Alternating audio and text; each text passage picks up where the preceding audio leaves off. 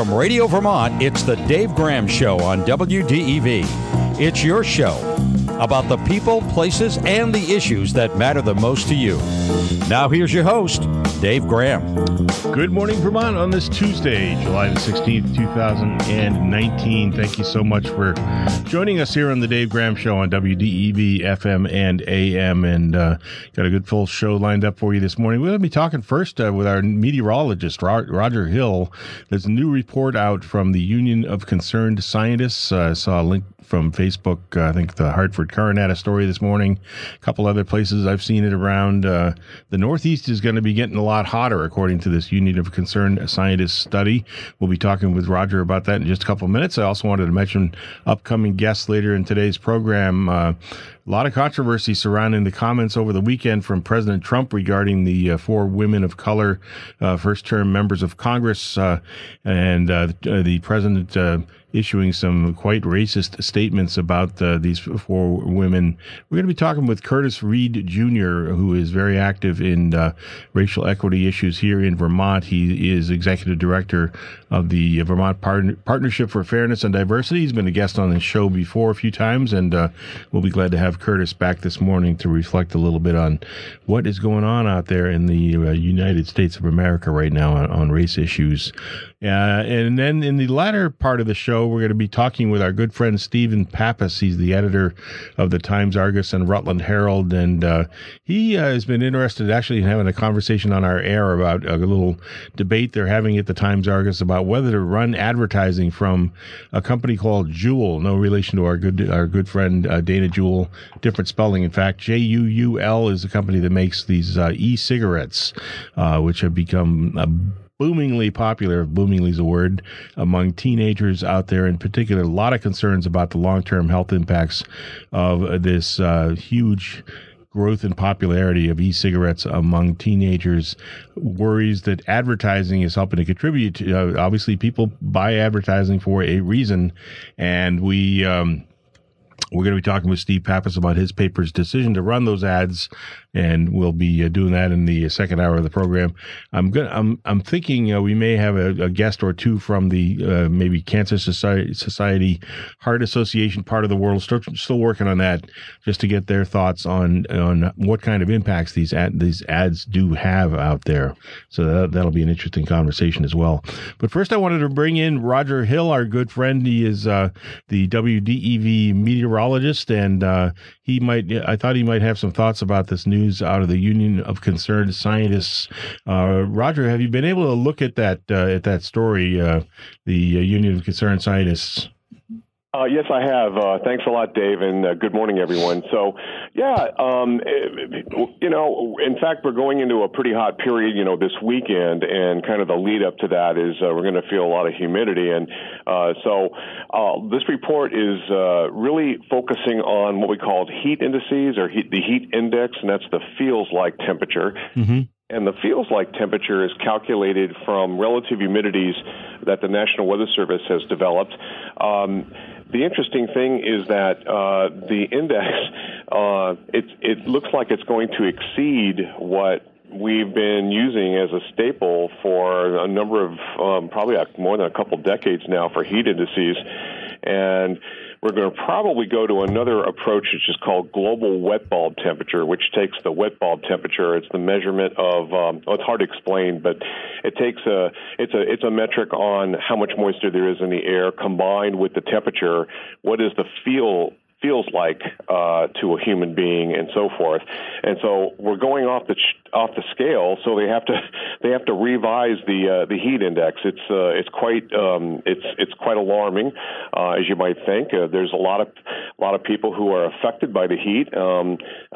Heat is a huge killer, especially in urban areas where the nighttime temperatures, for example, are they keep up in the urban heat island due to all the asphalt and cement and whatnot. Just reinforces and re-radiates heat after a long day of temperatures, above 85, 90, 100. And we're going to, in fact, be seeing a lot of that. But the new information is based on carbon dioxide levels that were around 410, 413, somewhere in that area, oscillate back and forth. The generality is that it's going up, of course, and that with business as usual, and unfortunately we're adding more carbon dioxide to the atmosphere, this is increasing our heat indices.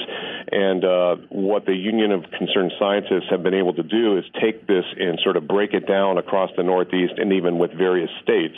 And you want to talk about that? You want me to talk about that? No, why don't you talk about that? Okay, so on average, and I don't think in most recent years, I think we've been a little bit over this, but on average, typically, historically, in Vermont, there's about 2 days per year with heat indexes or heat indices above 90 degrees Fahrenheit. With business as usual, this would increase to 19 days per year on average by mid-century, 30 years from now, approximately, 31 years. And at the end of the century, 44 by the century's end. And this is a very serious business because a lot of us, of course, don't have air conditioning. We don't need air conditioning. It hasn't been the kind of climate that supports the need of air conditioning. And even, what was it, last year, a couple of years ago, I believe it was, and we had a really bad heat wave that engulfed all of the northeast United States as well as into Quebec. Quebec, of course, they had quite a few fatalities of heat-related illness. And this is going to be a problem. And I know there's a lot of folks who, are pretty worried about, a really bad heat wave, even up here in the northern woods. So if we were to limit the global warming or the amount of CO2 to limit it under a total of 2 degrees Celsius above the pre-industrial levels, and taking action on curbing carbon dioxide, we'd only have around 13 days per year on average. And by the end of the century, an estimated 610,000 people, the population of Vermont approximately, would be exposed to a heat index of above 90 degrees Fahrenheit for the equivalent of 1 month or more per year. Limiting warming to 2 degrees Celsius worldwide would spare roughly 590,000 of those residents such days of extreme conditions. So it's a serious report that's just brand new, hot off the wire, basically. And a lot of these calculations are, as I was getting back to the National Weather Service heat index, we're going to have to change the index because we're going off the charts, literally. Yeah, I mean, and this is serious stuff. And I should say, by the way, the Union of Concerned Scientists, when I was working as a reporter for the Associated Press, they were considered a very reliable source for scientific information. They were kind of a go-to a lot on issues connected with nuclear energy and other energy issues. Obviously, they've been following the climate change issue. That's another area of public policy where you hope that science is given a lot of credence, and this is something that they do. They are folks who are scientists. Their research is based very solid science, and they don't mess around. This is not hyperbole. They are reliable. I've found them over the years, and on a wide range of issues that touch on science. And when the UCS, I pay attention when they make a pronouncement like this. They broke their report down. It focused on impacts in the northeastern United States. I've been looking around. I don't know what they're doing regarding other regions of the country, but of course we're in the Northeast, and that's our main focus here. This you think about these 2 days that we have now on average in Vermont per summer of a heat index above 90. And those are the two, pretty much in my estimation, most uncomfortable days of the year. I mean, unless you consider 20 below and et cetera in the wintertime, more uncomfortable. But in terms of heat and humidity, those 2 days, you take your two most uncomfortably hot and humid days of the summer in Vermont, and consider that before many of our children or grandchildren are passed into history, they're going to be facing 44 days like that a year. Are you kidding me? Yeah, that's like, everybody's been to Washington, D.C., I would imagine, down the middle Atlantic states on, that when the Bermuda High is pumping up that humidity and that heat, that's kind of like Washington, D.C., statistics. And so it's like moving the climate of D.C. in the summertime with these heat indices up into Vermont in the northern parts of New England. And it affects not only humans, of course, it affects huge amounts of our ecosystem and some of the the interplay with that. And think about those kind of heat indices and what that might do to Lake Champlain, for example, and the blue-green algae growth, for example. It's a terrifying situation. We really have to get off fossil fuels, and that's the real thing here. We have to go on a course that will take us below 2 degrees Celsius. I'm not sure we're going to make it. Some of the climate science that I'm also seeing from this is not the Union of Concerned Scientists, but the rumor around a lot of climate scientists right now is that the 2100 is the new 2030 is the new 2100, and so we're not that far from that. So things are speeding up a lot faster, and I think a lot of our science is based on information that it takes a long time to calculate and then work on, and things are increasing, and they're unfortunately ahead of the pace of what the science information is being put out. So things are a lot further along than we think, folks. Yeah. Hey, let's go to a caller. We have Mike on the line from Northfield. Good morning, Mike.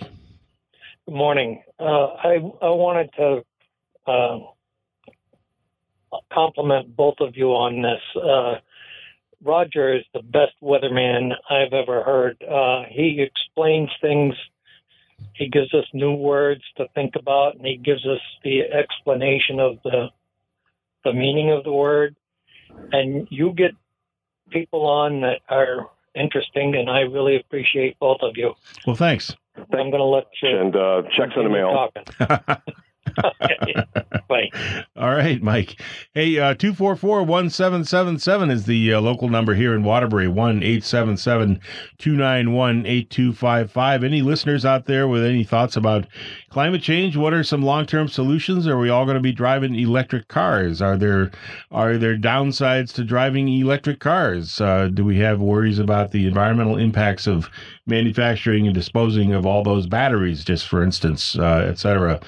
Roger, I appreciate you getting on the radio with me on short notice this morning to talk about this breaking news that has been carried by a number of media around New England. I know the Hartford Courant had it this morning, and a couple of other places I think I've seen it. And it's an important story, I think, that talks about and really zeroes in on the geographic area that we're in, the Northeast. This is a study from the Union of Concerned Scientists talking about the fact that the two hottest days of the summer right now, when the heat index in Vermont tops 90 degrees, we're gonna have 44 days like that by the end of the century per year. Yikes! Let's go to Jim and Chelsea and see what's on Jim's mind. Good morning. Yes, good morning, guys. Great topic again. I'm curious, number one, if the electric companies are beefing up their systems so that we don't go into a brownout using our air conditioners too much. Mm-hmm. And part two, I hope the Chelsea road crew has air-conditioned trucks and their windows are closed. Yeah.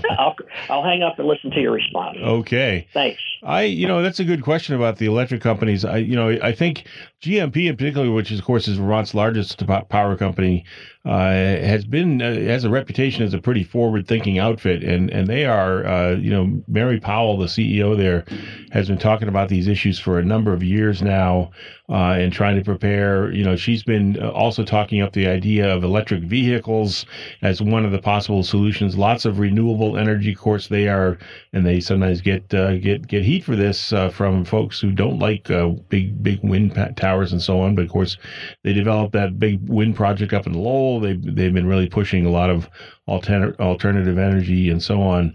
And so I think they're trying to be on top of this for sure, and might be worth me checking in with them and seeing if somebody from GMP wants to come on at some point, as well as we occasionally have folks from the other smaller utilities in Vermont, but it's always a good thing to get updated on.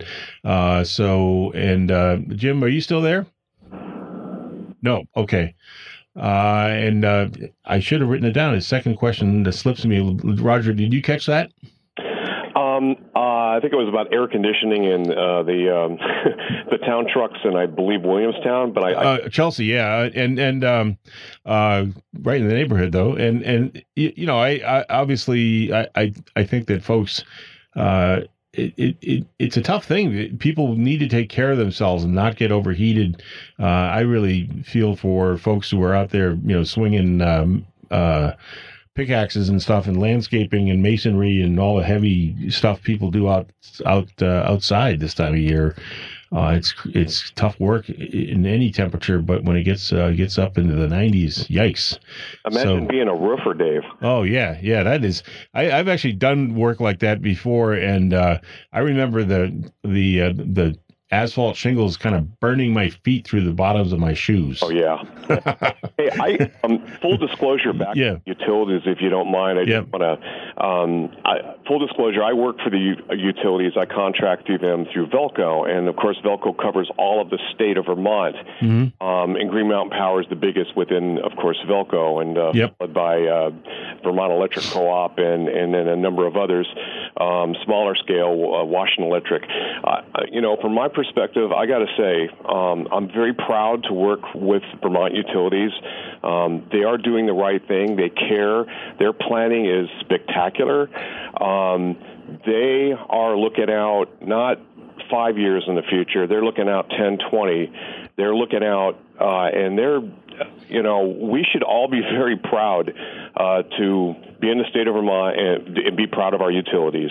That's my connection. Now, of course, I get a paycheck from those folks, but I have to say that as their weather hazards forecaster, which I'm on the ball constantly with every other, you know, anything that causes a power outage and manpower and whatnot, they are nothing short of spectacular. And if you look into it, you should be very proud of the Vermont utilities because they are tip top, and they're leading in many. They're leading the nation on many scales.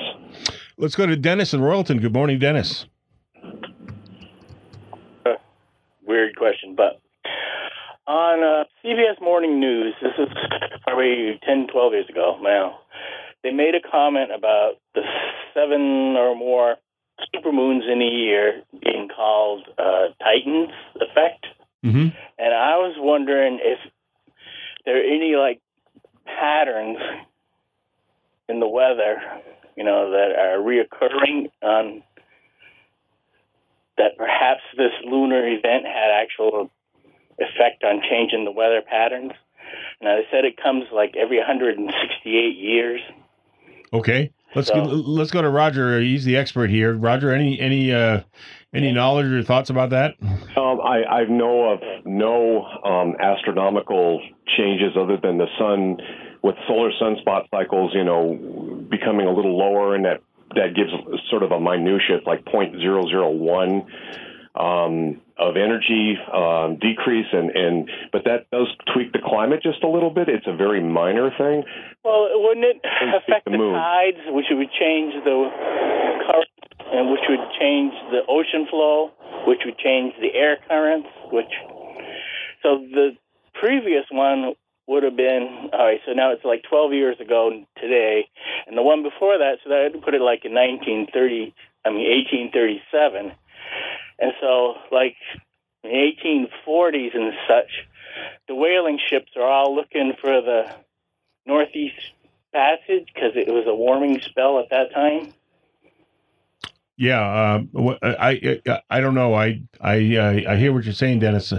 I think if you look at the fact that most of the warmest years on record have occurred since the year 2000, that pattern doesn't really fit any pattern that you might have in mind there. So. No, but there wouldn't be as accurate of records back then anyway, would there? I mean, you know, so that you could actually. When did weather records, Roger, first become pretty solid? Like in the late 1860s, right? Yeah, about the 1860s. But that, you can go back. Paleoclimatologists, which have made fantastic ground in trying to sort of back engineer what the Earth's climate was doing can go back in rocks and in sediments and in ice cores and can put a pretty good picture together. It's not going to be as detailed as the Burlington observation or the Montpelier observation, but there's really good proxies out there to use. Tree rings are looking back, and some of the tree rings, for example, in redwoods, they can go back and see when there has been big fire years, drought years in California, and so forth. As an example, the same thing can be applied in New England and just all over the world. So there's actually a whole lot better data than people think going backwards, but it's also at the same time, in terms of astronomical, moons or whatnot, it's really the sun that sort of powers our climate. The sun is really the main influence. And when you add carbon dioxide, the temperature is warm because the molecules dance, and that generates heat. When you cool the sun energy, or you take out a little more CO2, say down to 280 parts per million, where we used to be pre-industrial revolution, we have a more or less normal, considered to be baseline normal climate. And that's where all of civilization developed. And we've left the Holocene, which is done well for our civilization on the planet Earth, for food and agriculture and whatnot. And we're now into the Anthropocene. The Anthropocene is one that's going to feature these kind of heat waves, and this is not going to be very kind to humans and not going to be very kind to a lot of ecosystems, and hence that's why we're starting the mass extinction. Yeah. Doesn't Anthropocene doesn't it have to do with anthro is human, right? Human caused. Yeah, okay. And we have, from space, you can see, from a satellite picture, you can see clouds that are formed from carbon dioxide combustion from some of the big cruisers and whatnot in the ocean. So the Anthropocene we are definitely controlling things, but there are natural cycles that a lot of stuff we don't understand out there yet. And so you can't rule that kind of stuff out, but at the same time, the real driver is carbon dioxide and sunlight. All right. Well, we are at about out of time on this segment of the Dave Graham Show on WDEV, FM, and AM. Roger Hill, our meteorologist for WDEV and the Radio Vermont Group, I want to thank you very much for joining me this morning. My pleasure. And we'll stay in touch on this stuff. We are going to a bottom of the hour news break for some CBS News, some words from our sponsors. When we return, we'll be talking with Curtis Reed Jr. about the racial climate in Vermont and the country. We'll be back shortly, folks.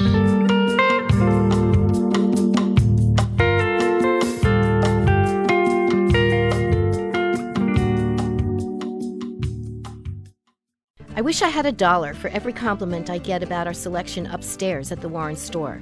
This season's collection boasts country casual clothing for men and women, dresses for summer weddings and events, baby clothing from Zuchano and Doodle Pants, and fair trade jewelry from around the world. I'm excited about a new line of pottery from Londonderry, Vermont. Also, illuminated paper stars for outdoor fun. It's a great day trip to Warren Village. Come for lunch on the deck and upstairs for some unique retail therapy. Fun, funky, and friendly, and almost world famous. It's the Dave Graham Show on WDEV. Moving into our program for this July the 16th, 2019, and wanted to bring in someone in Vermont who's very thoughtful on issues of racial equity and race relations in general. Been on the program here on the Dave Graham Show a few times before. Always like having him as a guest because he's a provocative thinker and someone who's very up on all of these issues. Curtis Reed Jr. is the executive director of the Vermont Partnership for Fairness and Diversity, and joins me on the phone this morning. I think for Boston. Is that right, Curtis? That's correct.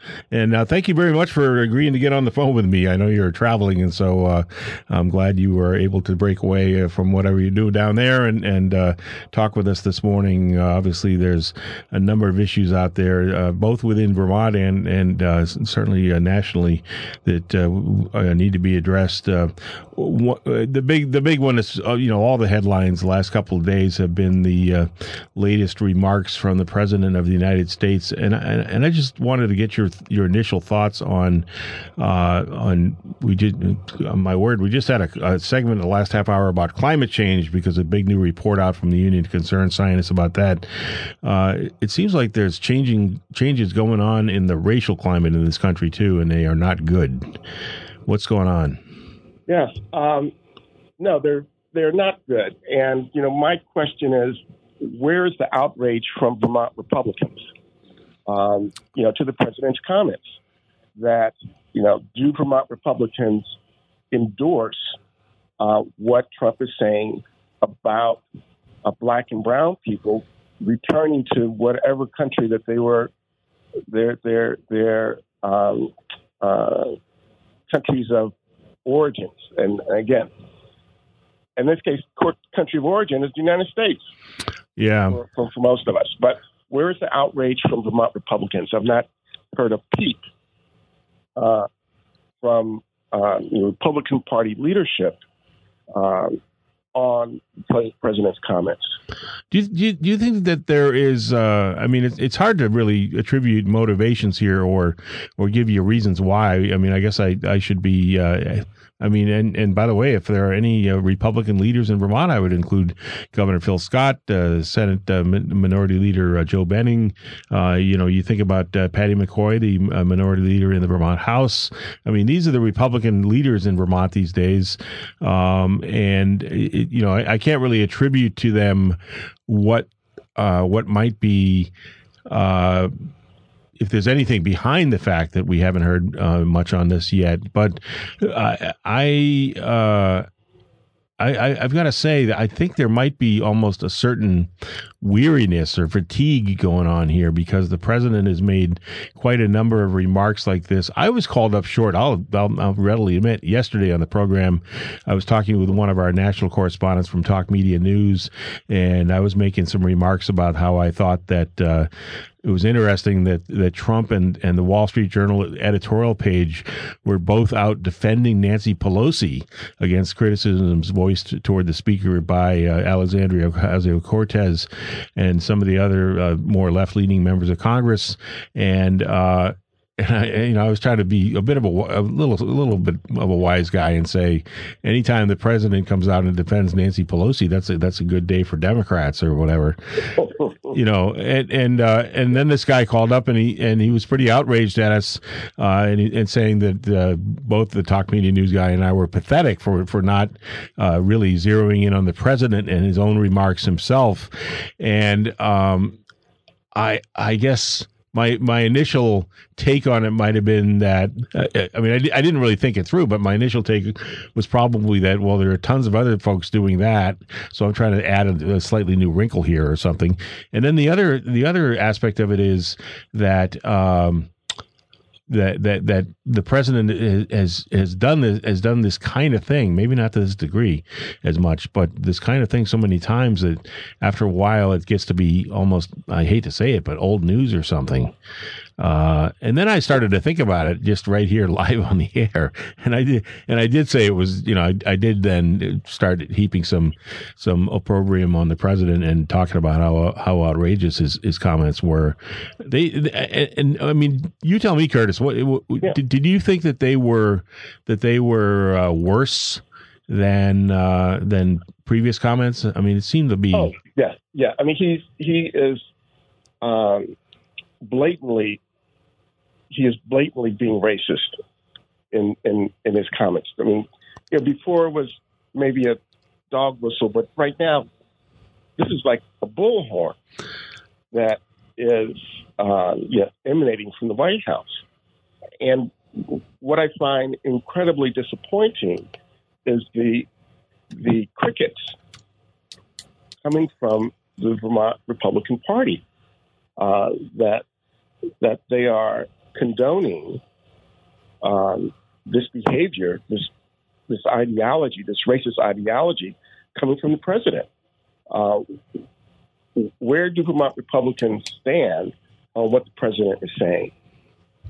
Yeah, I actually I'm surprised, frankly, and I guess I better look before I speak here, because I haven't done a Google search this morning to see whether Governor Phil Scott has issued a statement. But normally something like that would pop into our email here, and I haven't seen it. Could be might be he's on a couple of days off. It's midsummer after all. I don't know. Right. I mean, there's nothing on the website for the Vermont Republican Party, which is sort of their voice piece. That's where you expect they'd post something. Yeah. Right. You post something immediately saying, this is abhorrent. This is not how we as Vermonters think about the racial climate in the United States. So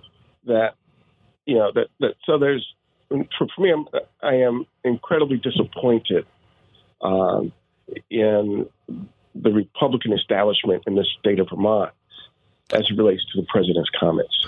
One of the things I noticed, I saw a story, I think early today, that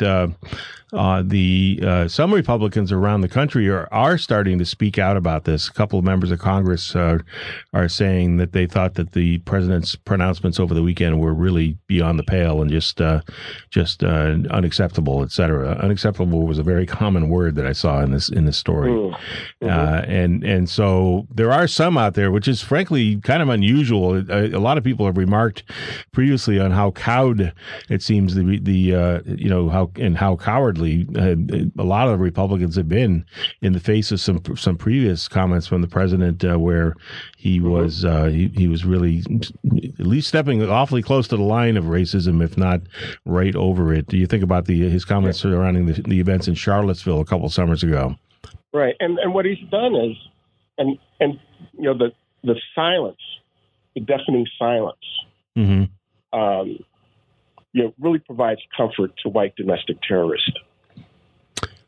That when the party in power, when the representatives of that party in our state refuse to speak out, it really provides comfort to white domestic terrorists that would really love for this to be the mainstay ideology of the United States.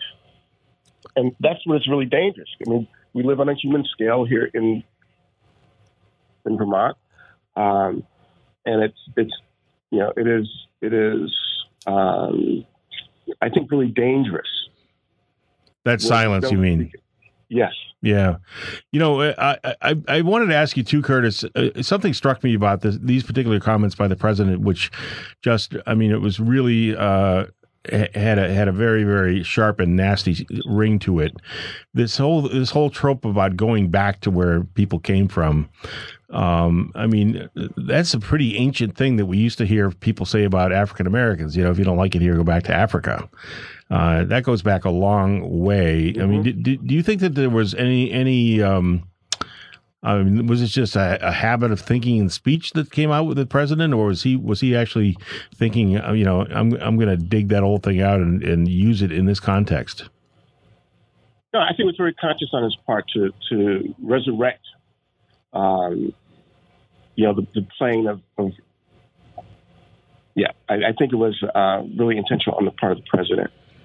Yeah, and that's I don't know. I mean, that's weird, I guess, is the best way I can describe it, because why does a president, like any president, want to be, that provocative? I mean, I can sort of understand he's a man who's absolutely swimming in white privilege his entire life. Okay.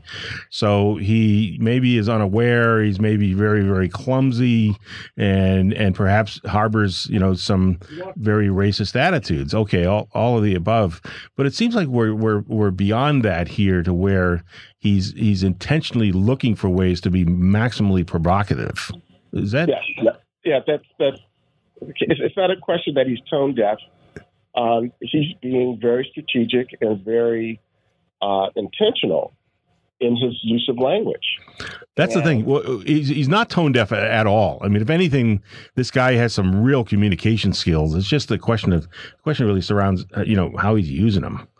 So, hey, Curtis, I'm going to bring in a couple callers here. We got the phone ringing now. Michael from Barrytown joins us. Good morning, Michael. Oh, good morning, David. over a year ago, I believe it was, I saw a film of his father, Fred, in his Ku Klux Klan outfit marching in New York City. Yeah. And so he was raised by a white supremacist, and Stephen Miller, just the looks of that man sends the shudders up my back. If anybody ever gets cast as Dracula in the movies again, he might be the guy. Oh my! Yeah, you right out of central casting for that one. Yes. So we're talking about white supremacists here, and when I observe what's going on with him and other people that are near and dear to him, it looks like it's right out of the Gestapo playbook. I mean, the stormtroopers going around and snatching people from their homes. Here they're snatching children and others. There's nothing careless or casual about this pervert. He is just, I was watching a few months ago a documentary filmed in England about psychopaths, and they ended up with a 20-point list that you check off. And I forget, I think it was if you had 3 or 4 check marks, you were definitely in that realm. And I admit that I'm biased because I cannot stand anything about that individual, but I swear to you that I found just about all those things checked off for him. And I was reading, there's a psychiatrist, Mindy Ling, out of Yale, and because I Googled what do psychiatrists currently think about him, and that was the first article. And she has a lot of credibility because she talks about the advisability of not trying to evaluate somebody unless they're actually on the couch. But she pointed out that his actions and his words are so prolific that psychiatrists are able to get a very, very good reading of a lot of different things that other people wouldn't know to look for. And she said that he doesn't have any cognitive skills, that there are other things that render him incapable of serving in any kind of capacity like he's in right now. So yeah, we got a lot of work to do to get rid of that thing. Well, all right. Thank you for the call, Michael. I appreciate it. Let's go to another Michael in Waitsfield. Michael, good morning. Hi, good morning.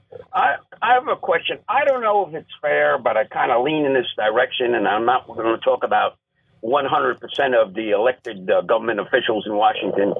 If you do not say anything or write anything, is it fair to say you're in 100% agreement when you come to a statement that's as egregious as this? You don't have to speak about every single thing that people are talking about. But when you come to a statement like this, it seems to me so obvious and so important that if you don't say anything, you're making a statement. So it sounds like your question was, at first I thought you were going to sort of forgive or excuse the Republicans. Curtis Reed, our guest, has been sharply criticizing Vermont's Republican leaders for not speaking out and really expressing outrage about the president's tweets over the weekend. Okay. So you You called up and said, is silence necessarily agreement? And I was thinking, my first thought was, this gentleman wants to essentially defend the Republican leaders because they're agreeing, they're not necessarily silent. But now it seems as though your later comments go to an idea that they really should be speaking out. Yes, you have an obligation on certain subjects that become important to basic American values to say something. And if you don't say something, I'm going to say that you agree. All right. Well, thank you for the call, Michael. That's an interesting point. And I think Curtis, it sounds, I'm guessing you would agree. Would you, Curtis? Yes, I do. Very, very much so. And this is sort of over the top. And silence is complicity. Silence is complicity. Wow. I mean, that's what it comes down to, I think. So folks really have to be out there. And again, I was called up short a little bit. I was a little maybe asleep at the switch or something yesterday when I was talking to our Talk Media News guest about the sort of political, outcome of all of this, because I felt like we had been hearing on the news all morning that that this was an outrage, and so it was would have been stating the obvious. But then after the call we got about that, calling us pathetic, I said, yeah, you're right. I definitely ought to make the statement. This is outrageous. It almost seems to say there's no excuse. We absolutely, I mean, it goes beyond that. You need to say something stronger. I haven't come up with quite the right words yet, I don't think. And a caller called in yesterday and said he was talking about their districts. Well, if you read the full quote from the president, he never uses the word districts. He does use the word countries. So it's quite clear he had some foreign travel in mind for these four women. I mean, can you imagine a different interpretation, Curtis Reed? No, and clearly this is the president playing the race card. As it relates to propping up his 2020 campaign. There's no, it's just unconscionable. And let me ask you about that, though, because it strikes me as, I mean, I just have to hope that nobody gets a majority these days in the United States of America by blatantly making racist comments. In other words, you might shore up your base if your base were some percentage. I hope well under 50. You know what I'm saying? Yes, but the type of identity politics that Trump is playing at the end of the day, whether he wins or loses, the country has lost because he has created this fissure based on race. Yeah, and that is going to take a long time to heal. And we've got some callers who want to get on. Unfortunately, we're fast approaching the end of this segment, and I did want to get a couple of final thoughts from you, Curtis Reed. So I may not be able to get to everybody on the air here. I apologize for that. Maybe I'll have an open call-in period sometime in the next couple of days and say, hey, folks, those who wanted to offer some thoughts on this, please do. But the question that I had for you, Curtis Reed, was just what now should people do about this? Well, they need to speak out.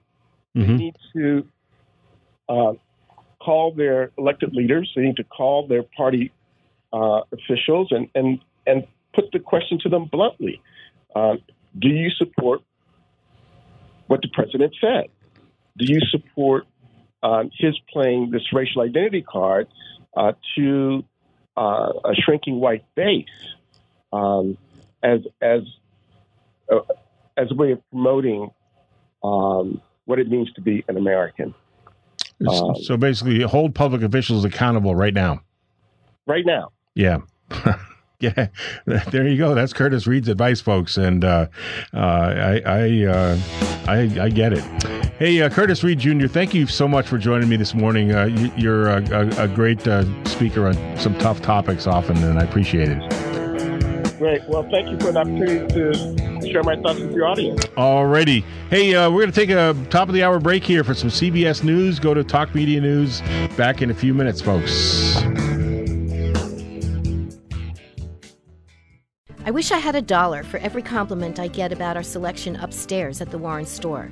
This season's collection boasts country casual clothing for men and women, dresses for summer weddings and events, baby clothing from Zuchano and Doodle Pants, and fair trade jewelry from around the world. I'm excited about a new line of pottery from Londonderry, Vermont. Also, illuminated paper stars for outdoor fun. It's a great day trip to Warren Village. Come for lunch on the deck and upstairs for some unique retail therapy. Fun, funky, and friendly, and almost world famous. It's the Dave Graham Show on WDEV FM and AM. We are back, continuing into our second hour of the program today on this Tuesday, June the 16th, July the 16th. Man, oh man, I got to wake up here, have another cup of coffee or something. July the 16th. I think what messed me up on the number was I had the month wrong or something. Yikes. You know what it is? I want to slow summer down. I don't want it to pass by so fast. I just really have a deep inner wish that this were still June instead of already mid-July. But it is July the 16th, 2019. And we are We are glad to have you stay with us into the second hour this morning. Tom Squitieri of Talk Media News, I expect, will be joining us shortly to talk to us about some of the national issues going on out there. The president is still on the warpath with more very critical comments directed at the four first-term members of Congress at whom he was tweeting over the weekend. Got a lot of pushback for the racist nature of the tweets that he issued. I say that a little bit advisedly. I used to be reticent about out and out accusing any kind of elected official or somebody of being racist, but this is something that has been widely reported by all sorts of mainstream media who make their living on objectivity. I think folks are just finally figuring out they've got to tell the truth, and the truth is there's when you start telling people of color to go back to where they came from, there's no other word to describe it. That's just the way it is. The sky is blue.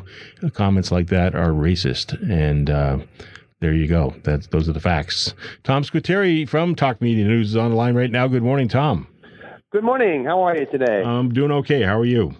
I'm also well. Thank you. That's good. So you have some, I think your lead story is the one we've been talking about a little bit on the program this morning. We had a... what, did the full moon today? Maybe that was the problem. I don't know. But boy, is this actual fully intentional strategy, or was the president just really, talking through his hat or something when he tweeted this weekend? I can't answer that question, and here's why. I never was good at. I'm not always good at divining strategy of individuals. Let me tell you that President Trump may be just says stuff that comes into his head, or this may be part of a larger strategy. Yeah, I don't know. That's a tough one. It's difficult. It's tough for him because he's unorthodox in many ways. One person asked me once, not on radio, but just in a conversation at a dinner I was attending at a friend's house, if I thought that the whole feud between George Conway and President Trump is fabricated. In other words, that they really all get along because, of course, George Conway is married to Kellyanne Conway, the top advisor to the president. And I thought, wow, what an interesting perspective. What an interesting question. I don't know the answers to that, but given this president and, an unorthodox grand master he may be, or just shooting from the lip, who knows? Yeah. I don't know. It's so weird. Because the reason I ask is because this trope about going back to where you came from, that's probably one of the first racist comments I heard in a schoolyard when I was 8 or something. Oh yeah, and if you know anything about American history, this was a whole mantra on and off throughout history. The so-called American Party before the Civil War, nicknamed the Know Nothings. Okay. Yeah. They were anti-immigrant, anti-Catholic, anti-German, immigrant type of thing. And that was their mantra, go back to where you came from. Yeah. It's ridiculous. There's a congressman in Maryland who suggested that President Trump meant that they should go back to their congressional districts. And really anybody who's objective, that's a stretch to deduce that from his comments. Well, I don't mean to interrupt, but I just have to say, somebody called the show yesterday and was making that, he meant their districts. And I went back and I looked at the tweets again and quoted them on the air. And I said, the word countries is in there. The word districts is not. Yeah, exactly. Hello. That's a very generous interpretation. The irony, of course, but irony is lost on the president and his supporters. The irony is one of the four members, she's a naturalized citizen, which happens every day in this country. People become Americans, and she became an American citizen in 2000, and Melania Trump didn't become one until 2006 or 2007. Yeah. So, that's the thing. Now, a naturalized citizen, for listeners, I was born in the United States, and they have all the rights that I have, with one exception. They can't run for president. They can run, but they're not allowed to be elected president. You have to be born in the United States to be eligible to be president of the United States. That's the only thing that makes them different. Yeah. Here's the thing. One of the things that bothers me about this, let's see, it's Ilhan Omar, the representative from Minnesota, who was born in Somalia, correct? I'm not sure where she was born. I'm sorry. I can't remember. But, yeah, but she was the one that's not. She is not born in the United States. Yeah. And I don't know that much about her really at all, other than that she's a member of Congress. But think about this: somebody I see here. She was born in Somalia, so and now there is a country that clearly has had a lot of problems over the years. Still does. It still does, and she comes from there to the United States, and I don't know. Again, I don't really know her story, but just by virtue of the fact that she ends up later in her life being elected to Congress, I think that's a beautiful story. It's got to have a lot of great stuff about it, right? I mean, it's a very tiny minority of Americans who ever get elected to Congress, and here's somebody who came from this other war-torn, strife-torn country, lands in Minnesota, runs for Congress, gets elected. Wow, that's the American dream, isn't it? Yeah, that's a pretty good story. I mean, you could disagree with her views on issues, and you should if you don't agree with them, and you should have a debate with her in the proper forum and let it all go and see that the best debater win. But, I remember when Arnold Schwarzenegger came over, he's from Austria, of course, it's a little different situation, but, he came and he struggled to have a foothold, and then he was elected governor of California. He was an actor, and became governor of California. He was a citizen who came in from another country and became an American citizen. So, people, and that's another example, of course. Every day there are examples of this that you and I are not talking about. My grandparents came over from Italy on boats, and they got employment, and then they had another generation, my parents and that who moved on. That's been the classic American dream of immigrants who have made our country better, not just by themselves, but by then the generations that follow them. And you could disagree with her views, and those are the three who were born in the United States. Fine, do that. Have a healthy debate over it. This is just really, and President Trump was asked yesterday, is this basically racist talk? And what do you think your supporters will think? He goes, well, they like it, so he wasn't downplaying it. Yeah, I mean that's why that's one of the reasons why it feels. A lot of people are speculating that there's some strategy going on here, and I was saying to the guest we had on previous to you, Tom, this morning that I hope that nobody really plans to develop an electoral majority from people who agree that all these people of color should go back where they came from. I mean, well, there is a base of voters out there who believe that. The country has people who deserve to be here and people who are a burden on this country. I'm being charitable here. To deny that would be crazy to deny that. And President Trump has found a lot of his supporters among this voting base. Now, I don't think it's a majority of Americans who feel that way, but a majority of Americans never vote. Yeah, well, there is that problem as well. Yeah. And frankly, I hope that a lot of folks maybe who didn't vote in 2016 wake up this time and realize that if you don't vote, something pretty bad could happen. I mean, let's have that basic level of responsibility of essentially this keeping this stuff at bay. Things. A lot of people don't vote because they say, things are never going to get better. Well, here's the problem with that attitude. Things could get worse, a lot worse. Yeah, exactly. So there we go. The Trump administration is unilaterally moving to end asylum protections for most Central American migrants. What's going on here? We have a brief period of time left, but today in the Federal Register they're going to publish a law. A rule that takes effect immediately because they've jettisoned the 30-day waiting period on it. You can't apply for asylum if you go through a third country before reaching an asylum position. So in other words, if you leave El Salvador and travel through Mexico to the United States and get to the border and apply for asylum, you're not going to be eligible anymore. That's going to be challenged in court real fast, but it's just a draconian step that, again, is an executive order type of action, which the president prefers, so he doesn't have to deal with Congress or the courts. And that's a big, big deal. By Friday, when I'm back on your show, I bet there's a good chance it'll already be challenged in court. Will it be shot down?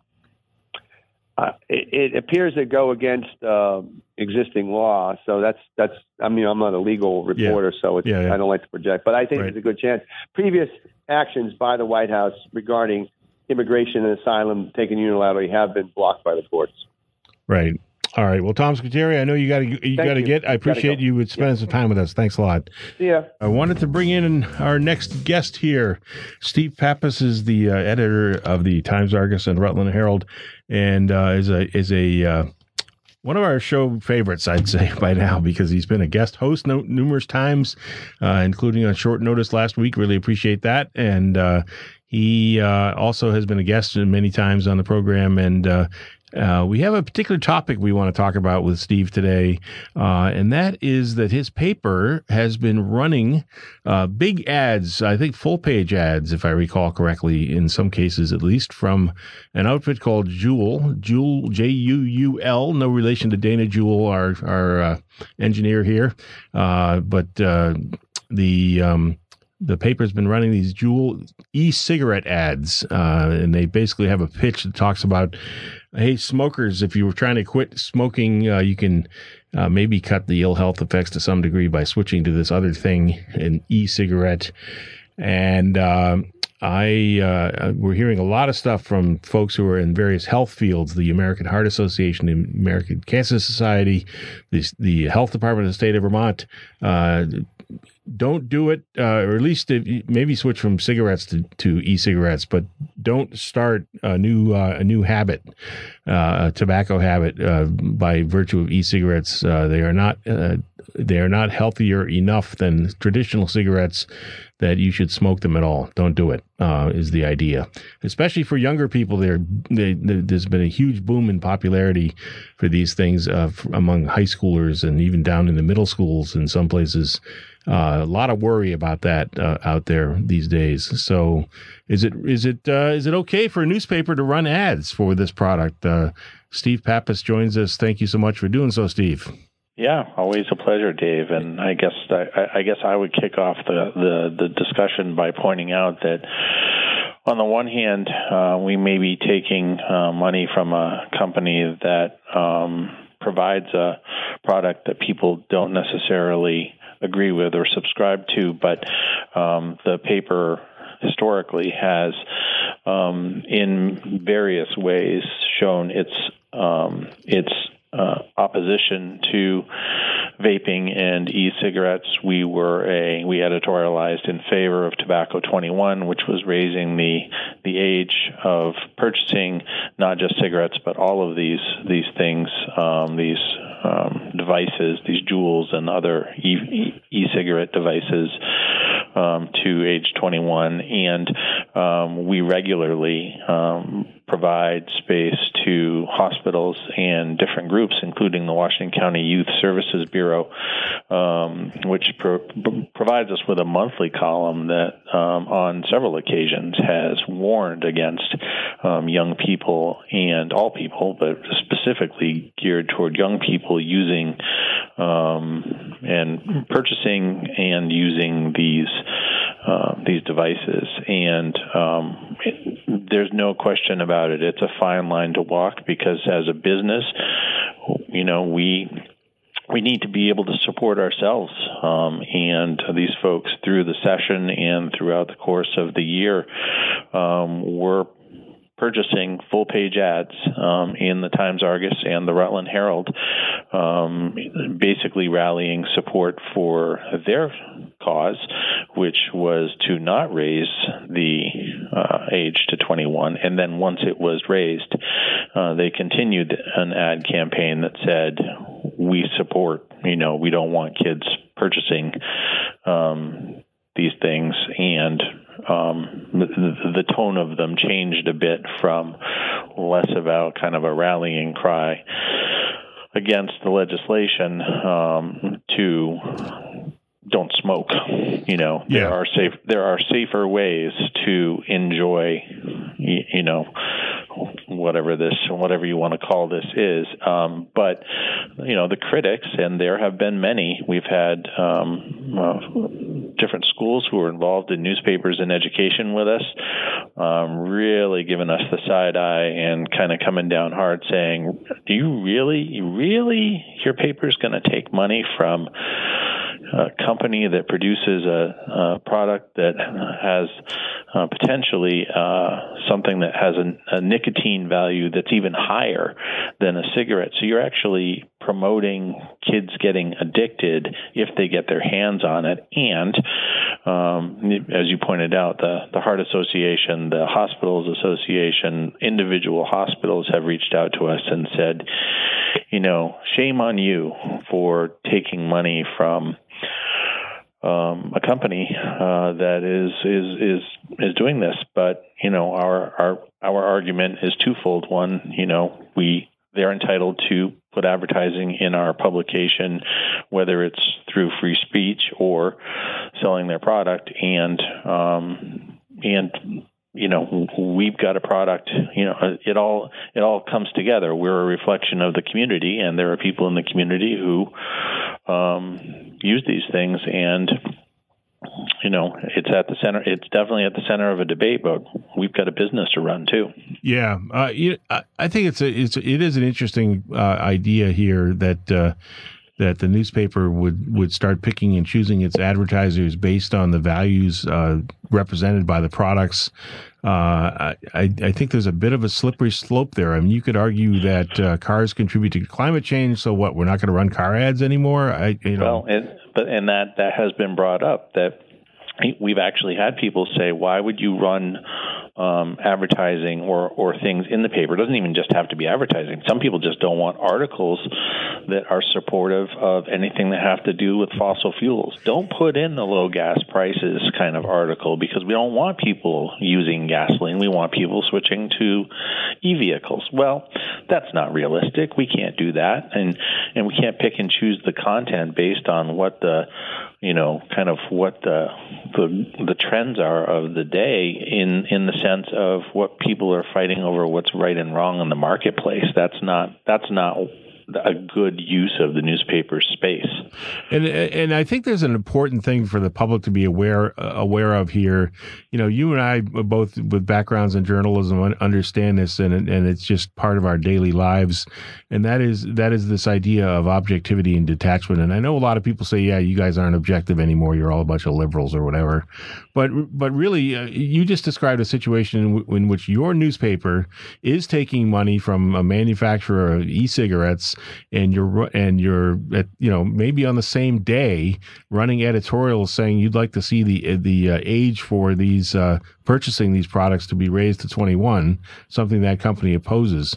A good lesson there, folks, for anybody who thinks that advertisers influence editorial content. Right there. Right? Yeah, well, but to the public's credit, and in looking at overall health, I get it. I understand why people would be opposed to it, and I literally, Dave, am stopped on the street, and out of fairness, I will reveal two things. One, that there are plenty of newspapers around the country that have refused to run these ads.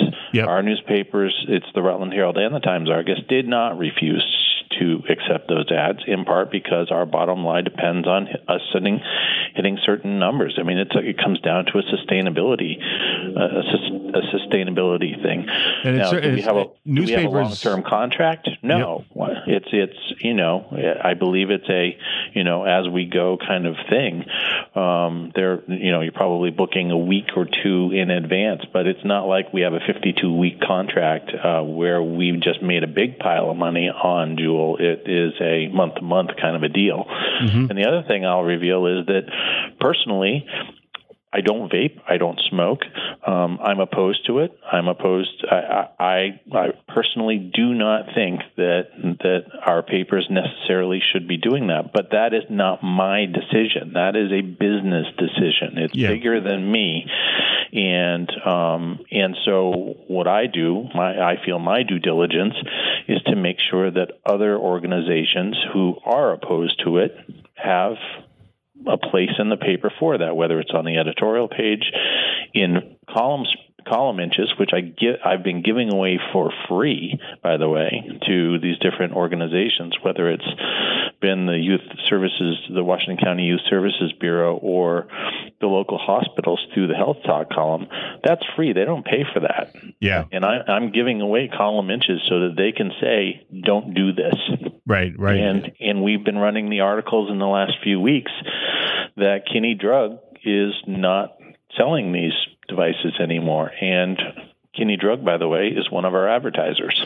It's interesting to me, too, because way back at the beginning of my journalism career, in fact, when I was still in college at UMass Amherst, there was a controversy on campus because there was I think the campus newspaper was running a beer ad. Of course, the drinking age was 18, so the majority of students on the campus could drink at that time. And I don't remember the brand of beer, but it featured a woman in a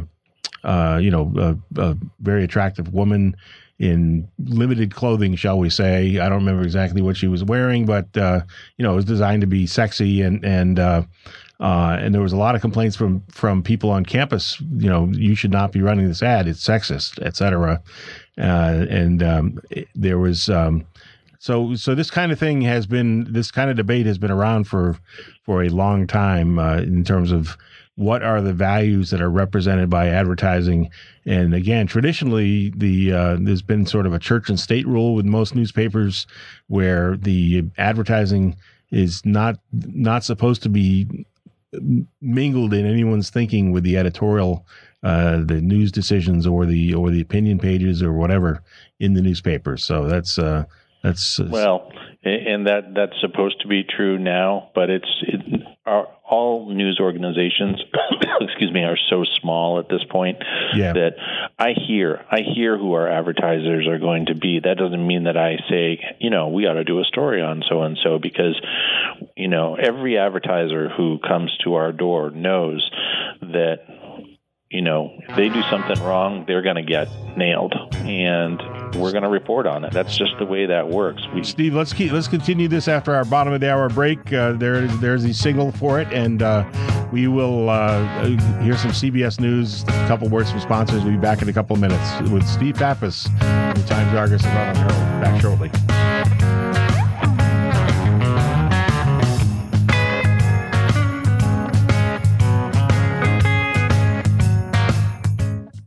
I wish I had $1 for every compliment I get about our selection upstairs at the Warren store.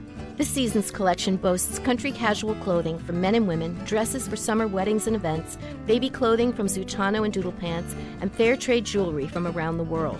I'm excited about a new line of pottery from Londonderry, Vermont. Also, illuminated paper stars for outdoor fun. It's a great day trip to Warren Village. Come for lunch on the deck and upstairs for some unique retail therapy. Fun, funky, and friendly, and almost world famous. It's the Dave Graham Show on WDEV. Back continuing our conversation with Steve Pappas, the editor of the Rutland Herald and Barre Montpelier Times Argus, talking about the fact that those papers have been running ads in recent months from a company called Juul that makes e-cigarettes, and a lot of concern about e-cigarettes, especially the booming use of them among our youth. They are basically nicotine delivery devices. Nicotine is a highly addictive drug, not good for your health. The Vermont Health Department, I was just looking at their website on this topic, and they say there's been an alarming increase in student use of electronic cigarettes, commonly known as vaping or juuling, referencing the use of the popular brand Juul. That's Juul. E-cigarettes are small in design and easy to conceal. E-cigarettes typically contain nicotine along with other harmful chemicals and can also be used to vape cannabis extract and honey oil. The Centers for Disease Control, CDC, identified best practices for combating this health epidemic, health communications, comprehensive smoke-free policies, and increasing tobacco prices. And one of the things that the state of Vermont has been doing, of course, is instituting a new tax on e-cigarettes. They just 92% tax to match the state's tax on tobacco products. This is basically a tobacco product here, folks, and so it makes a bit of sense here. And Steve, does the state need to do more? Are there other things that can be done as in an official way here? Well, I on the same vein as what we were talking about at the top of the half hour, we editorialized in support of that tax. And we feel like the state should be doing all that it can be. We want a healthy population. Now, again, this is where the hypocrisy comes in, right? I just said that out loud and said that we want to do that, but and the state can do its part, and other organizations can do the Cancer Society, the Heart Association. They can all do their part to make sure that everybody's educated on the dangers and the risks. And I'm providing a forum for both sides of that, and folks don't like that, and that definitely puts me in a pickle, puts the paper in a pickle, because while the state should be doing more to make it difficult, we should all probably be doing more to make it difficult, and some perceive what I'm doing as, and what the paper's doing, as not being hard enough. But I also don't quite know the way around that, other than saying, no, we won't take your money. And we, again, as you pointed out early on, if we start assigning values to everything to every potential advertiser who comes through the door, we can find a reason not to run advertising on just about any product and any service. And yep. I'm not going to start going down that slippery slope. I it's kind of interesting. Sometimes we were talking about, not running car ads because of climate change, just as one sort of maybe extreme example here. But a couple of weeks ago, I had Matthew Durr on, the president of Sterling College, and his whole pitch that day was talking about how higher education needs to step up in a big way, both in terms of its own practices, going to net zero and taking other steps to combat climate change, and also really stepping up the education of students in subjects related to climate change and the effort to combat it, and so on and so forth. Took a break from that interview here on the Dave Graham Show on WDEV FM in Ham, and sure enough, what came up a big commercial for, I think they were talking about the GMC Sierra, which of course is a big pickup truck, and it was just kind of like, well, there you go, folks. So I think I only bring that up because it points to the fact that many of us in the media are in a what on the surface could appear to be kind of in a confused situation, where on the one hand we're trying to address issues that many people consider it important to, say, combat e-cigarette use, and so we talk all about that, editorialize about that, and then run an ad for e-cigarettes, and people have a legit question: how can you do that? What are you doing?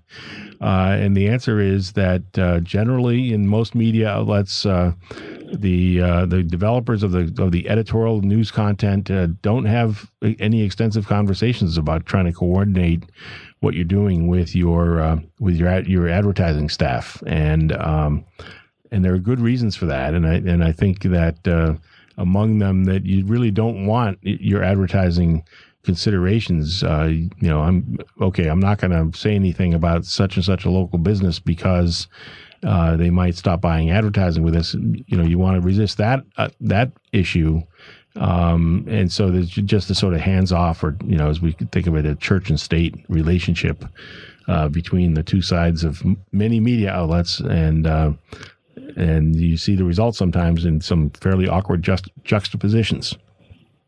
Yeah, and I wish it weren't that way. And one of the biggest challenges that we have right now in the media in general, and especially in newspapers, is that people who grew up with newspapers can discern between what the content of a newspaper is. But what we find is that over time, we are seeing that younger people and other people, anybody who's kind of picking up a newspaper because maybe their business appears in it on a regular basis, or someone they know, a family member, is quoted regularly in the paper, well, they'll subscribe and they're interested, or they're interested because their kids are in local sports or local arts or whatever it happens to be. But what we find is that they actually can't discern when they'll call up and say, I'm really offended by your editorial. Well, they're actually talking about a story on the front page, which is clearly non-editorial. And people may say, well, that's semantics. But it's not, because each one of the things that are part of the content of a newspaper, the editorials or opinions on that one page, the news and the advertising are three very distinct, different parts of the newspaper, and yet people see the content of the newspaper as one thing. It's one bucket because it's one product. It's delivered to their door as one thing, and they can't differentiate, nor do they want to differentiate between an ad, an editorial, or news. They just want to know, why is it there? And it's tricky because even our ownership refers to everything that goes into the bucket as content. Well, you need more content. Well, we're providing content. Well, they're not talking about news. They're talking about ads. Mm-hmm. And, it's even confusing within the industry when the push is, we need more dollars, we need more content, we need more ads. And in my mind, it's we need more news, we need more news, we need more news. And yep. And so age-old tension in this business. Yep, absolutely. Yeah. And and there's that argument. It's kind of a chicken and an egg argument of, well, can you sell a newspaper without news, or do you have to have news to be able to sell ads? And again, it depends on the community, it depends on the circumstance. But I can tell you that the bottom line for the papers that are taking any kind of advertising is that bottom line is that they want to be sustainable, they want to be viable, and they want to continue to be an important piece of their community, because mom and pop stores and the small time advertisers, a lot of those went away because they felt that they could get a bigger bang for their buck on Facebook or social media, and there's very little cost to them associated with it. The problem is that they're also turning their back on the fact that every day people are paying to put eyes on our product or any product that a newspaper provides. Those people are paying to look at that content. They want to see it, and turning your back on pulling advertising out of a small town newspaper is like shooting yourself in the foot, because you're ignoring a huge part of your audience. And, that's a shame that trend has happened and that newspapers have had to suffer as a result of it. Not just newspapers, all media. If you look at even TV media, TV advertising has changed a bit as well. It's tough. The internet has changed the ballgame entirely. Yeah, and I mean that is something that is worthy of consideration here. In other words, the underlying question for our whole conversation here is: should the Times, Argus, and Rutland Herald run ads from a company that is marketing an addictive product that is coming in for heavy criticism from health professionals, that being e-cigarettes, and is there any kind of a way that newspapers should be? I guess some folks are encouraging you not to run these ads. But at the same time, we hear a lot of conversations about how newspapers are important institutions in their community, and many people lament that they have shrunk in size and in staff and all the rest of it. The industry is in such trouble that many newspapers have outright closed down around the country. Others have gone to fewer editions per week, and so on and so forth. It's a industry that's been on the ropes now for a quarter century, really,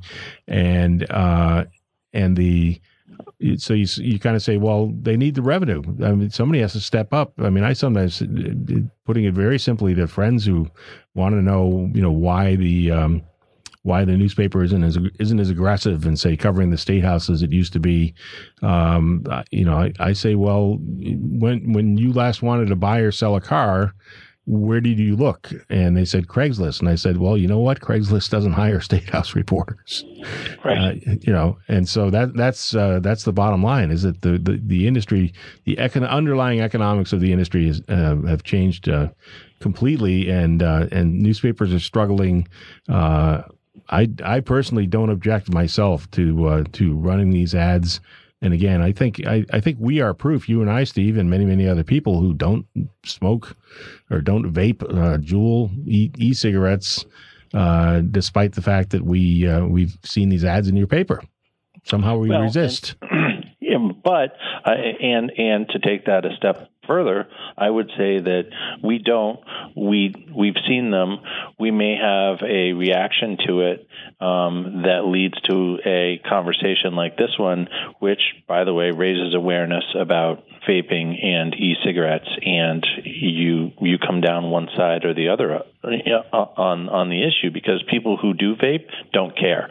People who don't want people to vape care a lot. Yep. And that's what a newspaper is supposed to be, is that reflection of the community, good, bad, or ugly. And there are ugly things in our community.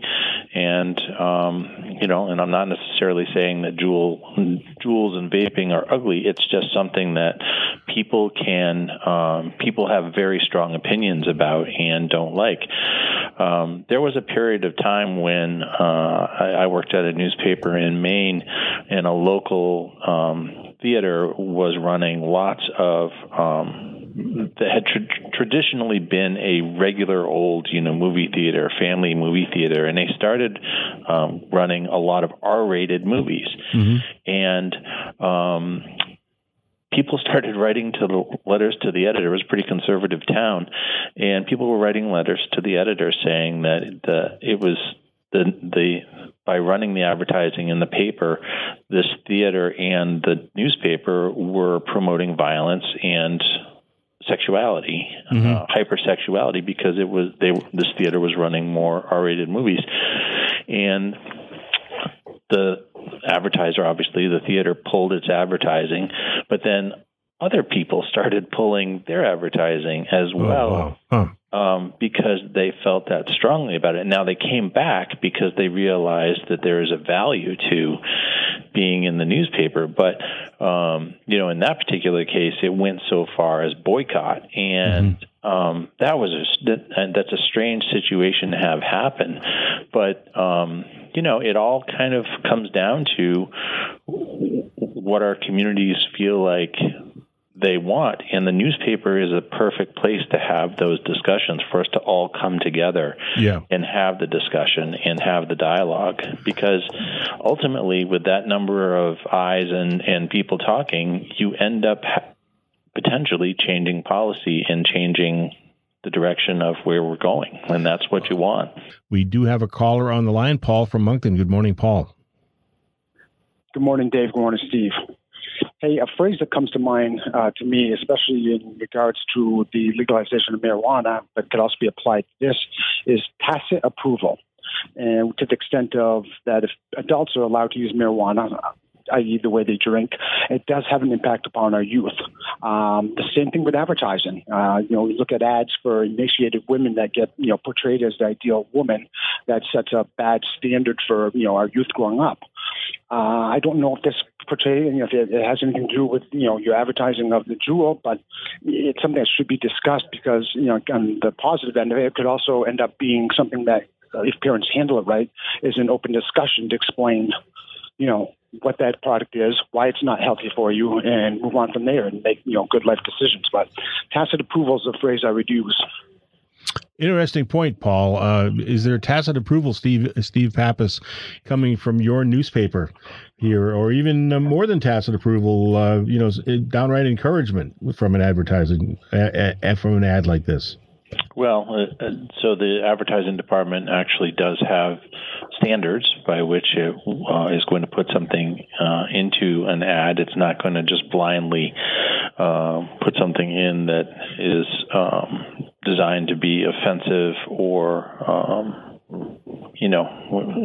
essentially stir some kind of outrage. We saw during the course of the session ads that were pro and against abortion, and those ads were put out there, and some of them contained images that we were not comfortable with, and we were willing to allow the text version of what those concerns were, but we did not allow the photograph, for example. Mm-hmm. Now, if you have somebody else who says, well, it probably will come up to me and say, well, Juul is just as offensive as this because you're getting kids addicted to nicotine.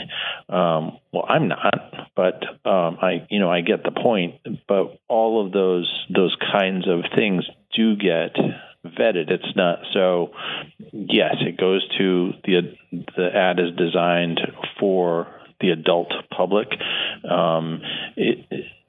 Are we giving carte blanche to that particular audience? We are, because papers have utilitarian value, and we understand, who the market is going to be. Does that mean we're giving it tacit approval? I don't think so. I think we're doing our due diligence to make sure that what we do run in the paper is at least vetted and discussed. Again, as you pointed out, I'm not part of that discussion because I don't oversee the advertising departments of the papers. That's a business office decision. Am I made aware that they're there? Yep, because the editor and even the reporters and the photographers who are kind of out in the public, they're more of the face of the newspaper, and they need to be made aware of these things so that when they're confronted about it on, covering a baseball game or a city council meeting or on the Dave Graham show, that, we can at least talk about it intelligently and kind of take those body blows as we need to. Yeah. And it sounds like you certainly take your share. And of course, we occasionally have listeners who call up here and give me what for, and that is fine. We I think in both of our media we welcome a range of opinions out there. Sometimes expressing our own in your case, the editorial page. In my case, various spots in the broadcast here. But your efforts, I think. I mean, I was just looking at your letters column this morning, and there are letters in there which would be identified as coming from someone who is liberal or left leaning, and there are other letters you could see somebody probably is a supporter of President Trump, and so it's a mix, and it should be a mix. That is the whole one of the main purposes of any mainstream media outlet like this. Really is, and it's all about continuing the public discussion here. It's something that, Steve, I think you and I both love to do, and we love to be involved in it and try to help facilitate it and so on. So yeah, absolutely. I mean, again, I feel like newspapers should be helping to create that dialogue all the time, and the media in general needs to be doing it, especially in this day and age when we tend to feel most comfortable in the echo chambers of social media and algorithms that tell us what we want to be reading. We got to get out of our comfort zone and have these broader discussions. One thing I will point out that I find most interesting is that the people who are kind of making the loudest noise about it, about these ads, tend to be with professional associations or lobbyists for these professional associations. It hasn't really been everyday readers. It's been advocacy. It's kind of come at us from an advocacy level, which is fine, but it is interesting that it's not an everyday reader stopping me on the street and saying, "What is going on with your paper? Why would you do that?" Well, we'll have to keep following and find out. That's we're about out of time, though, for this edition of the Dave Graham Show. I may have just teed it up. Yeah, there you go. Steve Pappas, thanks so much for joining me this morning. It's great talking with you. You too, Dave. That's about it for our program today. Stay tuned for Bill Sayre, Common Sense Radio. Tune in tomorrow again at about 9:05 or even earlier for some CBS News before the Dave Graham Show. Roughly 9 to 11 every weekday. We'll be in touch soon, folks.